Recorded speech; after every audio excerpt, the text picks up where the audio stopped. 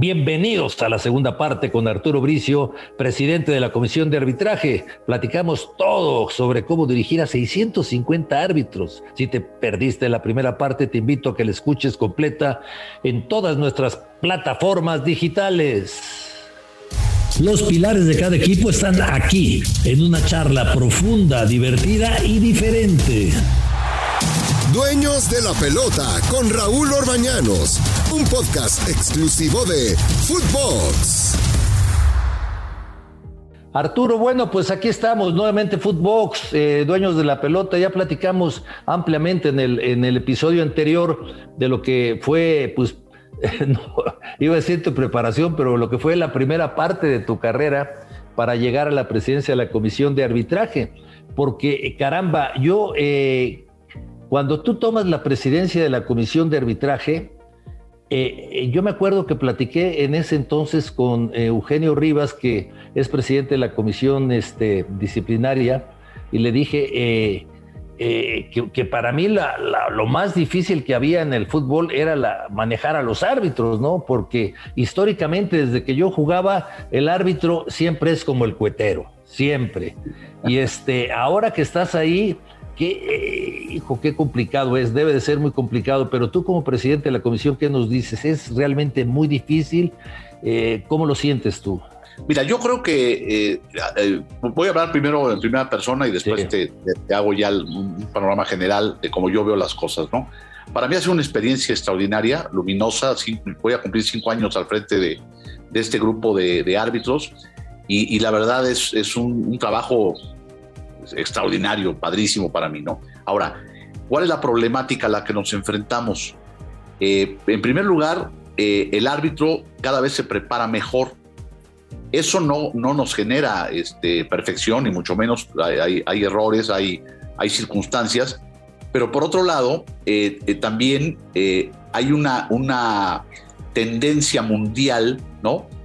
A ver el arbitraje con lupa, ¿no? Y eso hace que el error que existe, pues de alguna manera salga más a la luz o se magnifique en muchas ocasiones, ¿no? Entonces, tienes a lo mejor en Primera División, Liga MX, tienes 8 buenos partidos en una semana, pero el partido malo o el error que marcó una jornada, esa cuestión se magnifica, ¿no? Eso por un lado.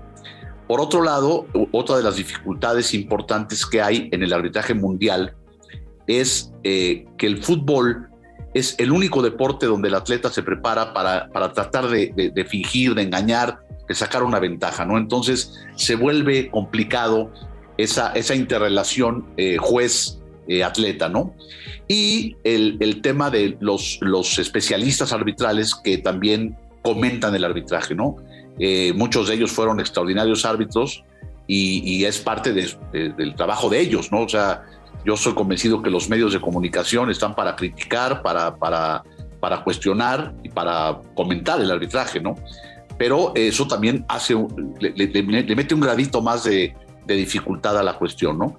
La realidad es que creo que tenemos un arbitraje competitivo en México, una renovación generacional necesaria que se tiene que hacer, y la realidad que no todos los árbitros que llegan pueden quedarse, ¿no? O sea, uno pensaría, ¿no? Que bueno, ya el árbitro debutó, ya lo puedes de pronto llevar a planos mayores, pero no sucede por muchas circunstancias, ¿no? Entonces, esa es la problemática que en este momento tenemos. Ahora, ¿cuál es el legado, digamos, o lo bueno que trajo estos años? Fundamentalmente e indudablemente el VAR. O sea, la implementación del VAR en México era necesaria, era un reclamo de la comunidad futbolística y llegó el VAR a México. Ahora, se tiene que trabajar, se tiene que capacitar, se tiene que llegar a un medio, a un justo medio para que no sea demasiada la intervención ni tampoco seamos omisos, ¿no? Y en eso estamos trabajando, Raúl. Ese es el panorama que te puedo dar de lo que es la Comisión de Arbitraje en este momento, ¿no? Yo agregaría los comentaristas que todos pensamos que sabemos muchísimo de arbitraje Y no, el conocer el arbitraje es bastante complicado. Yo escucho con muchísima facilidad que alguien dice, no, esta ni siquiera la están revisando silenciosamente. Ah, caray, ¿y cómo sabes, no? Bueno, pues aparte de todo eres mago, ¿no? Que estás adivinando. O sea, no es fácil. Si para el árbitro no es fácil, para uno que no está bien preparado, pues es complicado. Pero como que todos también queremos aparecer, y esto no existía en el arbitraje, o sea, esto no, antes no era el juicio tan severo para los árbitros. Sí era un mal trabajo, se decía este fue un mal trabajo, pero no, ahora se ha vuelto parte de la parte fundamental del comunicador, ¿no? Sí, estoy de acuerdo contigo, y además fíjate que ese aspecto no lo toqué y es totalmente cierto, ¿no? Hay un tema que es bien importante, ¿no? El reglamento de juego se ha modificado en los últimos 5 años más que en los 100 anteriores. O sea, la International Board hizo la regla casuística, ¿no? O sea, si pasa esto, hay tal decisión, pero si pasa esto otro, ya la decisión es otra, ¿no? Entonces, eso de pronto hace que incluso los árbitros pues se saquen de onda y no sepan o tengan que estudiar la regla. Si a nosotros, especialistas en esto, nos cuesta trabajo, pues al resto del medio futbolístico, pues obviamente más, ¿no? Pero sí es un tema importante que la crónica deportiva a veces se centra mucho en el trabajo arbitral, ¿no? Sí. Oye, Arturo, ¿cuántos árbitros son los que se manejan en la comisión? Nosotros tenemos 650 árbitros. ¡Ay, caray! Profesional, lo que es Liga MX, expansión, femenil, las subs, sub-20, sub-17, en fin, y lo que es Liga Premier y tercera división. No, pues es una muy buena cantidad, ¿eh? Sí, es una cantidad interesante. Son 650 personalidades, egos, problemáticas, en fin, eso es un trabajo muy, muy interesante y sobre todo que al final pues también trabajas con la ilusión de estos chavos y de estas chavas que quieren ser figuras, ¿no?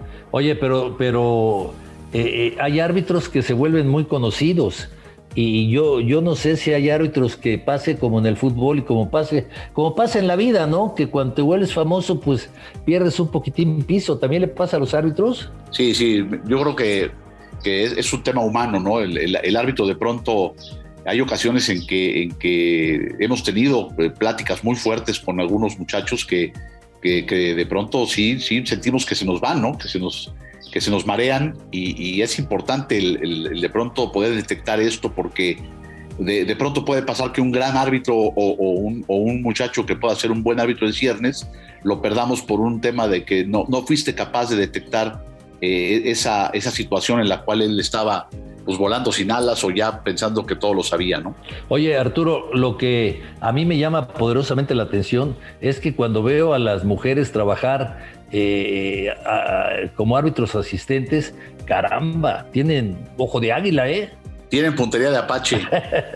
No, es que la verdad, el tema del arbitraje femenil es una cosa de la cual yo me siento muy orgulloso porque cómo trabajan, cómo se entregan, como el profesionalismo que tienen, la acuciosidad que tienen las asistentes y las árbitras, porque también tenemos un grupo de árbitras muy capaces y uno de mis sueños es no por decreto, sino simplemente por capacidad, porque yo veo atletas, yo no veo géneros, tener una mujer en un futuro no lejano dirigiendo Liga MX, ¿no? ¿Y lo ves cercano el momento? Yo creo que tenemos que trabajar para que la próxima temporada pudiera una o dos de mis atletas dirigiendo expansión.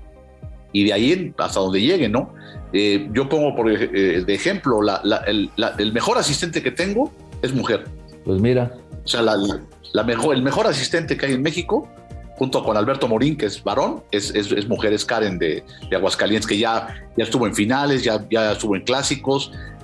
O sea, no es un tema de la pongamos porque sea mujer, la ponemos porque es la mejor. No, bueno, realmente que se equivoque es muy difícil, es muy complicado. Sí, y aparte mete orden y habla con los jugadores. O sea, realmente van ganando terreno, insisto, por merecimientos, no porque sean damas, ¿no? ¿Te molestan las críticas, Arturo? Fíjate que no, Raúl, si te lo digo sinceramente y tú me conoces, ¿no? O sea, yo por obligación tengo que leer, tengo que ver, tengo que escuchar todo lo que se dice alrededor del arbitraje y de mi persona, ¿no? Obviamente hay cosas más fuertes, quizá más hirientes, ¿no?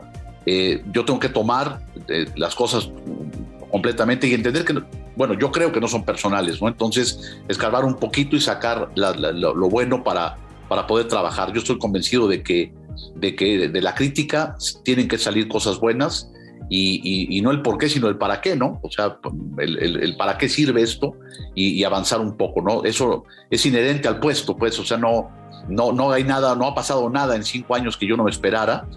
Y simplemente pues entender los cómo y los porqués y de dónde viene la crítica, ¿no? Estoy viendo, y lo comentaste hace rato y me queda muy claro, que vas a trabajar mucho con los jóvenes, que ya estás trabajando con los jóvenes y caramba, pues yo creo que ese es el camino, pero no nada más hay que aprenderse las reglas, hay que aprender otras muchas cosas para ser un buen árbitro, ¿no? Sí, mira, yo creo que una de las cosas en las que estamos un poquito cojos es en la personalidad del árbitro. Yo creo que es un tema que tenemos que trabajar bien duro, porque no basta efectivamente con la preparación física, que parezcan atletas, que sepan muy bien las reglas. Ese manejo del partido, ese manejo de las emociones en un partido, son cosas con las que tenemos que trabajar bien duro con los chavos, ¿no? Esta comisión ha debutado recientemente 5 árbitros, pero hemos debutado más árbitros. Pero volvemos a lo mismo, ¿no? Llegamos y encontramos, por ejemplo, por decir nombres, ¿no? Con todo respeto, Ulises Rangel, por ejemplo, que pintaba para ser una estrella del arbitraje. Hoy lo tenemos dirigiendo expansión como una última oportunidad, ¿no? Andrés Esquivel, un árbitro que también con mucho barrio, con mucha preparación, mucho llano, también pintaba para ser un gran árbitro, está dirigiendo esta expansión. En fin, no es sencillo el poner ya en la palestra, y no es una regla de 3, ¿no? Que el que llegó ya se quede. Tenemos que renovar el cuadro y fortalecer también lo que ya tenemos, ¿no? Árbitros que realmente han hecho un gran trabajo para recuperar la credibilidad. Santander, por ejemplo, es un muchacho que ha peleado durísimo y ahí está otra vez ya en los primeros planos. Con César Ramos, que está por volver a un mundial, un trabajo también de siempre estar con él, hablar con él, ubicarlo. Es un gran chavo. Guerrero, que es un muchachazo también. En fin, hay esa mezcolanza que te vuelves como su padrino, Raúl. O sea, hay que entender hasta la parte familiar, la parte humana del árbitro, y esa es parte de mi trabajo, ¿no? Sí, eso es lo que la gente no ve, exactamente, ¿no? Eso es lo que la gente no ve, porque cuando vemos un árbitro y se le van encima 8 o 9 para reclamar, pues caramba, uno se tiene que poner a pensar cómo reaccionaría uno, ¿no? Tampoco es fácil, o sea, esto es tiempo, es lo mismo que el futbolista, Arturo, ¿no? Tiempo. Así es un tema de tiempo, un tiempo de maduración, ¿no? Y en la cual pues también interviene mucho la personalidad propia del atleta, del muchacho, cómo toma las críticas, cómo toma los consejos, qué tanto le deja de aprendizaje un partido, ¿no? Porque vemos algunos que nos pasan de noche las experiencias, y hay gente que las toma muy rápido y maduran más rápido que otros, ¿no? Pero sí es todo un tema de que dicen que la novatez es un tema que se cura con la edad, ¿no? Qué bárbaro, qué buena plática, Arturo. Y ¿estás contento con la comisión de arbitraje? ¿Te sientes contento trabajando en la...? Sí, me siento muy contento, me siento ilusionado.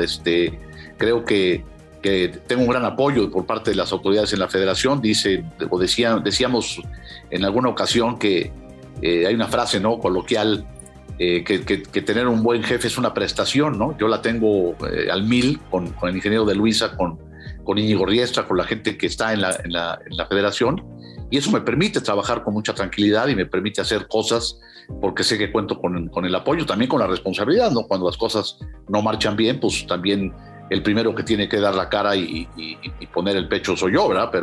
Pero eso me permite también hacer cosas que dentro en el seno de la comisión Trajimos a Enrique Oz, es un instructor de FIFA, chileno él, que ha trabajado muy bien con nosotros.